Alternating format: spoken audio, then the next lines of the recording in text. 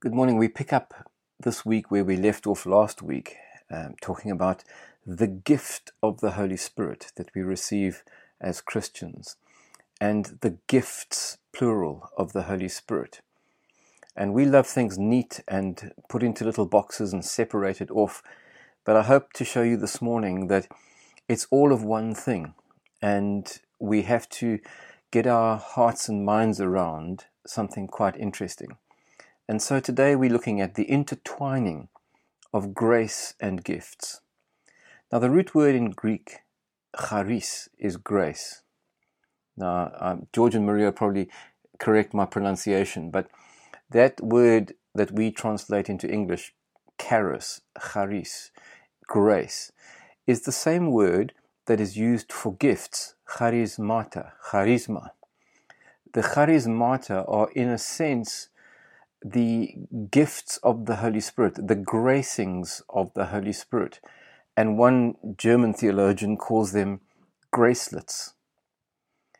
And wherever Jesus was active, if we go back and look at his ministry and we read the Gospels again, broken and destroyed creation, people's lives, situations were made whole, both as a result of his love and compassion, which we see so often, his words, and the powerful, miraculous things that were done. There is no distinction. Not one is more important than the other. It's all wrapped up in the entirety of who Jesus is. He is the embodiment of grace, charis, and he is the incarnation of the charismata, the grace. It's the grace of God in action.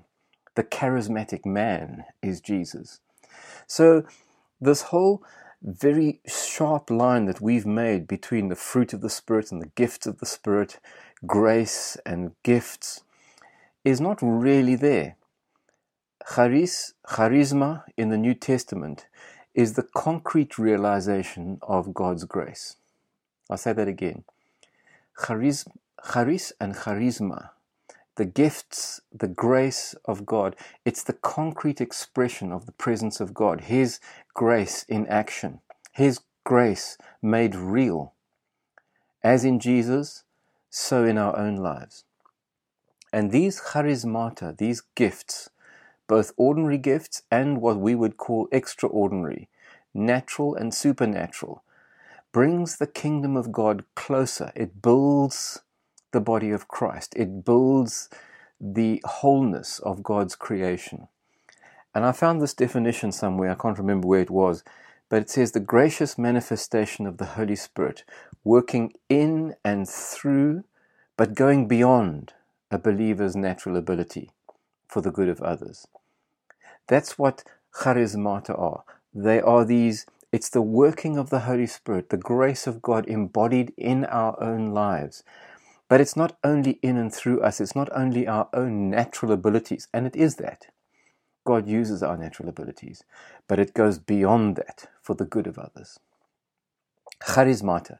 There are about 20 that Paul mentions in the various writings in the New Testament. None of them there's no systematic list. There's no, these are the gifts. It's just a sense that whether it's the admin of money in Romans 12 or prophecy, whether it's hospitality or healing broken bodies, these charismata, these charismas, these gracelets are an expression of God's presence in power through the Holy Spirit. And Paul makes no distinction, and I want to say this clearly and I want to say it again and again. The natural, supernatural, ordinary, spectacular, extraordinary, that we make a divide by. We want to see all the extraordinary stuff. We want to see the miracles and things. And yes, that's a very significant part of who we are supposed to be.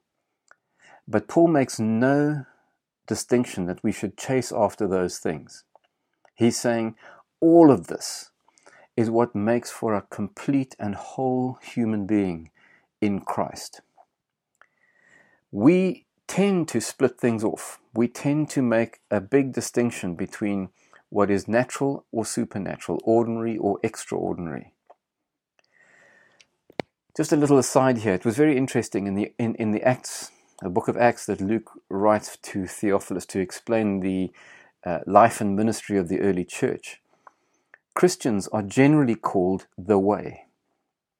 Now, in Acts 9, when Paul is moving off to Damascus to go to the synagogues there to, to persecute, but he was going to arrest and imprison the Christians, it says that they were called the Way. In Ephesus, in chapter 19, in verse 4 and verse 9 and verse 23, on 3 occasions, the Christians in Ephesus are called the Way. And even at the end of his life, Paul is still calling those who congregate in the name of Jesus the Way. In Acts 24, verse 14, when he comes before Felix, this I quote, he says in verse 14, I worship the God of our fathers as a follower of the Way. Paul is self-identifying right at the end of his life still as a follower of the Way. And Felix then addresses this and said in verse 22 that he was well acquainted with the Way. Now, obviously, this is a reference obliquely to the fact that Jesus says, I am the way, the truth, and the life. But it's also a reference to the way in which the followers of Jesus actually lived, what they did, who they were, how they were together as a community, as a body. And it's important. And why is it important? Because it has more to do with what they were doing and who they were than what they believed. We make a split. We make a split between belief and behavior. When Jesus came to say and said the kingdom has come, it was his works and his words, they were all one. The belief and the behavior, it was all one and the same thing. What we do is split things off. And it's only much later that it says the Christians were first called, the believers were first called Christians in Antioch. And then only later on, and still very powerfully through the centuries, that Christians were defined by what they believed, rather than the way that they lived. Now, the reason to talk about all of that is that when it comes to these gifts of the Holy Spirit, we have split them off and have made a study of them individually and out of the context of all that's going on in Paul's letters and in the life of the early church. Now, it's not wrong to look in detail at each one, healing or speaking in tongues or hospitality or anything like that. But what I'm trying to get at today is the way in which we split off these different aspects of the ministry of the Spirit in the life of the community of believers. All of it is vitally important. All of it is normal for those of us who are followers of Jesus, the Way. Now, if we go back to the passages that we read on Sunday, and I'm going to just briefly look at each of them. Romans 12 is the first one, and then make a few comments and then wrap this up. Romans 12, we know well. Romans 12 begins with this, therefore I urge you, brothers, in view of God's mercy, to offer your bodies as living sacrifices, holy and pleasing to God. This is your spiritual act of worship. Do not conform any longer to the pattern of this world, but be transformed by the renewing of your mind. Then you will be able to test and approve what God's will is, his good, pleasing, and perfect will. What Paul is saying is that in the presence of God, the action of the Spirit of God is the transformation of the individual and the community of believers to become more and more like Jesus. And that is an act of worship.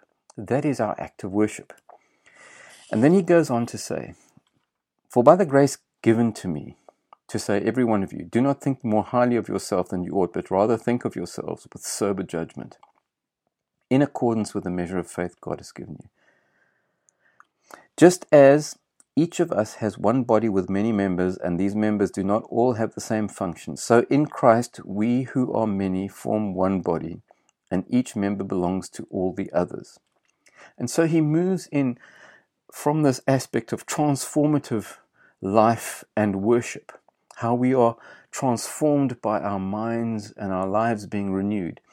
He speaks immediately of the fact that what this does is it shapes us, and we must understand and recognize ourselves as a body, as belonging to each other, as connected to each other, as vital to each other for the functioning of the whole body.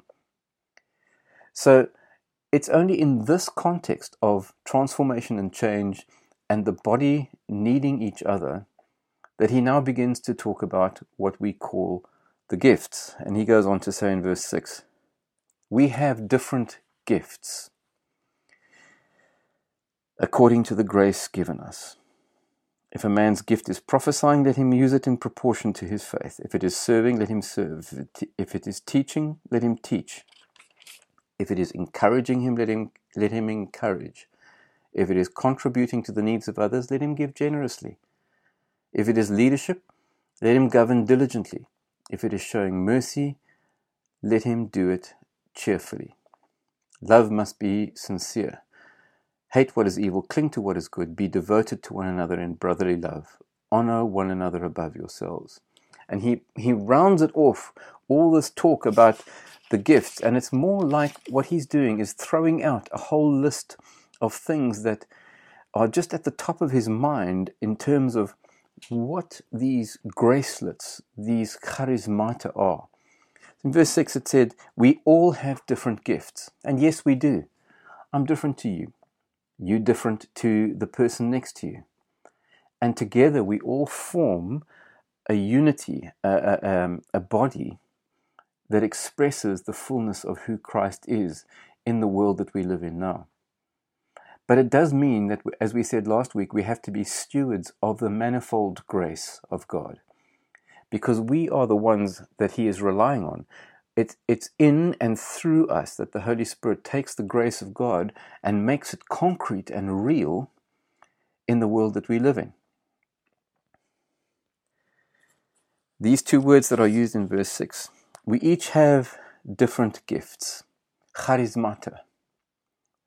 We each have different charisms. We each have different gracelets.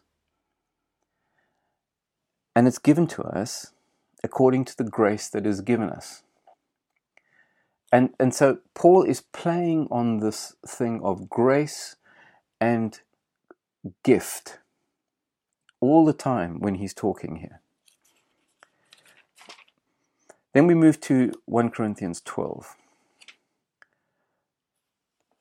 It's a similar passage, and again, when you look at the context, it's very interesting because he starts out in 1 Corinthians 12 and he says, now about spiritual gifts, brothers. Now, that word gifts is not really part of the original Greek. It's pneumatikon, which is really spiritual matters, spirituals in a direct translation. Now, he said, I don't want you to be ignorant about spiritual matters, like the pagans are, and he talks about that, and he moves on. In verse 4, he says, because there are different kinds of gifts, but the same Spirit. Now, in verse 4, he uses the word charismaton. Again, the easiest way to describe that, charisma, charismaton, charismata, is to say these are the gracelets that are part of what the work of the Spirit is beginning to produce in my life and in your life. There are different kinds of charismata, but the same Spirit. And this goes back to what we said last week about we all have the gift of the Spirit that Jesus gives to us. And these gifts in plural are the way that the Spirit manifests himself and the life of Christ in and through us, that we become the concrete, like Jesus, the concrete expression of the grace of God to bring healing and wholeness to a broken and destroyed world. And he goes on then to say, now to each one, the manifestation of the Spirit is given for the common good. To each one. There are no passengers, no spectators. We are all caught up in this thing. The body that has something that is missing is in some way deformed and crippled. If we do not exercise as good stewards, 1 Peter 4 verse 10, of the manifold grace of God, if we do not, each one of us, do and serve and believe and speak and live according to the way, then there is something missing in the whole. We are less because of that. And so he says, to each one, the manifestation of the Spirit is given for the common good. Now he's talking to the church here, but it goes beyond the church. We've talked about neighboring. We've talked about reaching and seeing the kingdom come in our communities. This is a reference. You see, again, the gifts are tied into the concept of the body of Christ, the community of believers. And he basically goes on to then say, to one there is given through the Spirit the message of wisdom, to another the message of knowledge by means of the same Spirit, to another faith by the same Spirit, to another gifts of healing by that one Spirit, to another miraculous powers, to another prophecy, to another distinguishing between spirits, discernment, to another speaking in different kinds of tongues, and to still another interpretation of those tongues. So he lists a whole lot of things that are quite remarkable. And then he goes on to say, all these things, all of these are the work of one and the same Spirit. Just as the Spirit determines, he gives to us gifts. And as I said right in the beginning, and I just want to read that again, I said this is the definition that we see, that charismata are the gracious manifestation of the Holy Spirit working in and through, but going beyond our natural abilities for the good of others. It's not hostile to who we are. It's not hostile to the natural gifts and talents that we have. The Spirit just energizes everything. And if we are open to Him, and if we are willing to risk and take a step out of the boat, we can see things that happen way beyond what we even began to think. All these are the work of the one and the same Spirit, and He gives them to each one, just as He determines. And then he goes on in verse 12 through to the end of the chapter to talk about one body with many parts. Paul does not speak about the gifts, the charismata, in isolation. He talks about it in the context of the body of Christ, working together to see God's kingdom come, to embody, incarnate the grace and the mercy and the love of God. And then, of course, we know he says, eagerly desire the greater gifts. Does everyone have this? Is everyone an apostle? Is everyone a prophet? Is anyone, whatever, have gifts of healing? And he's saying, of course not. But he says, eagerly desire the greater gifts. Now, there's been some debate about what the greater gifts are. Jesus said in John's Gospel that we would do greater things than he had done.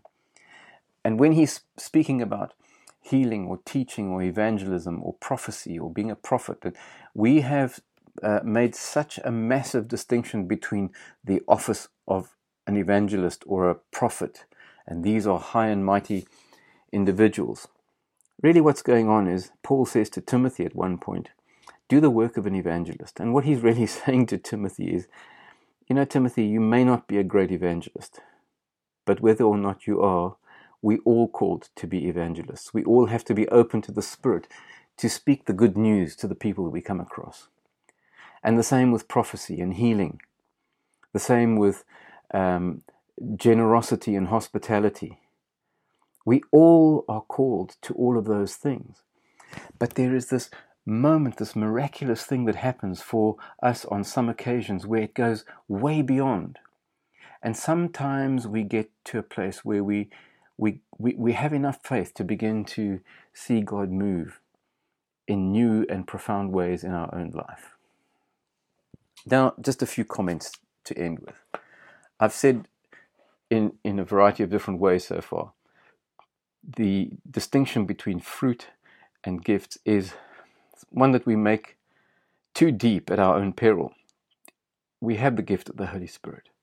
And the way, the people of the way, as Paul said he was, as we are as well, are ones who by their behavior, by their belief, by the way that they live and act, show who Jesus is, embody the life of Christ in all his grace and in all the gracelets, the charismata, that are part of the gift that the Spirit brings to the church, through the church, to see the world made whole.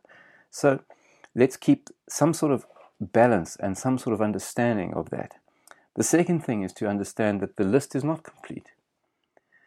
Paul didn't gather around all the apostles and say, what are the 12, 20, 21, 10 best gifts that the Holy Spirit gives and which are the most important? He's basically saying, we have the gift of the Holy Spirit. And he throws out a whole lot of things that are part of what we are called to be as the church. And he's saying, live this stuff, guys. Live it. Put it into practice in your daily experience. And as you take the step of moving out to speak to your neighbor, you may not be an evangelist, but the Spirit of God comes in, and the grace of God through the Spirit is then gifted and becomes concrete. That grace becomes concrete, and something happens. And again, I just want to reiterate that there is no such thing as an ordinary or an extraordinary, a natural or a supernatural. We're called to be naturally supernatural in the title of one book. It's all one and the same thing. We have the gift of the Holy Spirit. We need to be anticipating, expectant, excited to see the possibility of all of this. In the days ahead, we'll have a look at prophecy and healing and discernment, maybe a couple of other of the gifts. We'll separate them out. But the principle is this. We have to exercise and take the step of risking to do these things. It's then that the Spirit comes. It's a little bit like the eaglet when it's pushed out the nest by the mother, and it falls until it begins to stretch its wings. And if it doesn't, the mother comes and picks it up and takes it back, and they try again until it does. And really what I think God is urging us as the church is he's saying, get out the nest, move. You can have as much teaching on healing as you like. The best thing to do is to say to somebody, you're sick, can I lay hands on you and pray for you? And don't second guess. Don't say, well, if this and that. Just pray for them. And say, look, I'm an apprentice. I'm a beginner. I'm not well versed in this. I don't have some magical gift. I just know that God is great. When it comes to prophecy or a word of wisdom or a word of knowledge, if God drops something into your mind or your heart, test it. Don't say, thus says the Lord, but just get on and say, I have a sense maybe that God might be saying this or doing this. People will reject it, they might not. But you're never going to know until you begin to walk and get out the boat. So, God's desire is to see his kingdom come. He's given to his church the gift of the Holy Spirit. And just as the Father gave the gift of the Son to come to show us, to incarnate, to embody what the grace of God looked like, so he's now saying to the world, I give the world the gift of my body, the church. And we are called to incarnate the grace of God, the charismata, the gracelets, the concrete realization of God's presence in grace and love. And let me end with this. When Paul has finished talking about the gifts of the Spirit in 1 Corinthians 12 and the way it works in the body, the community of believers, and he says, look for the best gifts, whatever that means. He then says, But let me show you a more excellent way. And he spends an entire time in one of the most poetic and beautiful passages in literature where he talks about love. All these gifts, all the charismata, all the gracelets of God are wrapped up in the understanding of what it is to love one another and to love God. In that context, if we take what I said last week and this week, we will look over the next couple of weeks, maybe in a little bit more detail, at some of these things that Paul mentions in Romans 12 and 1 Corinthians 12. But let's remember, it's the grace of God in action. And it's worth reading that again. The charismata are the gracious manifestations of the Holy Spirit working in and through, but going beyond a believer's natural ability for the good of those around us. Amen.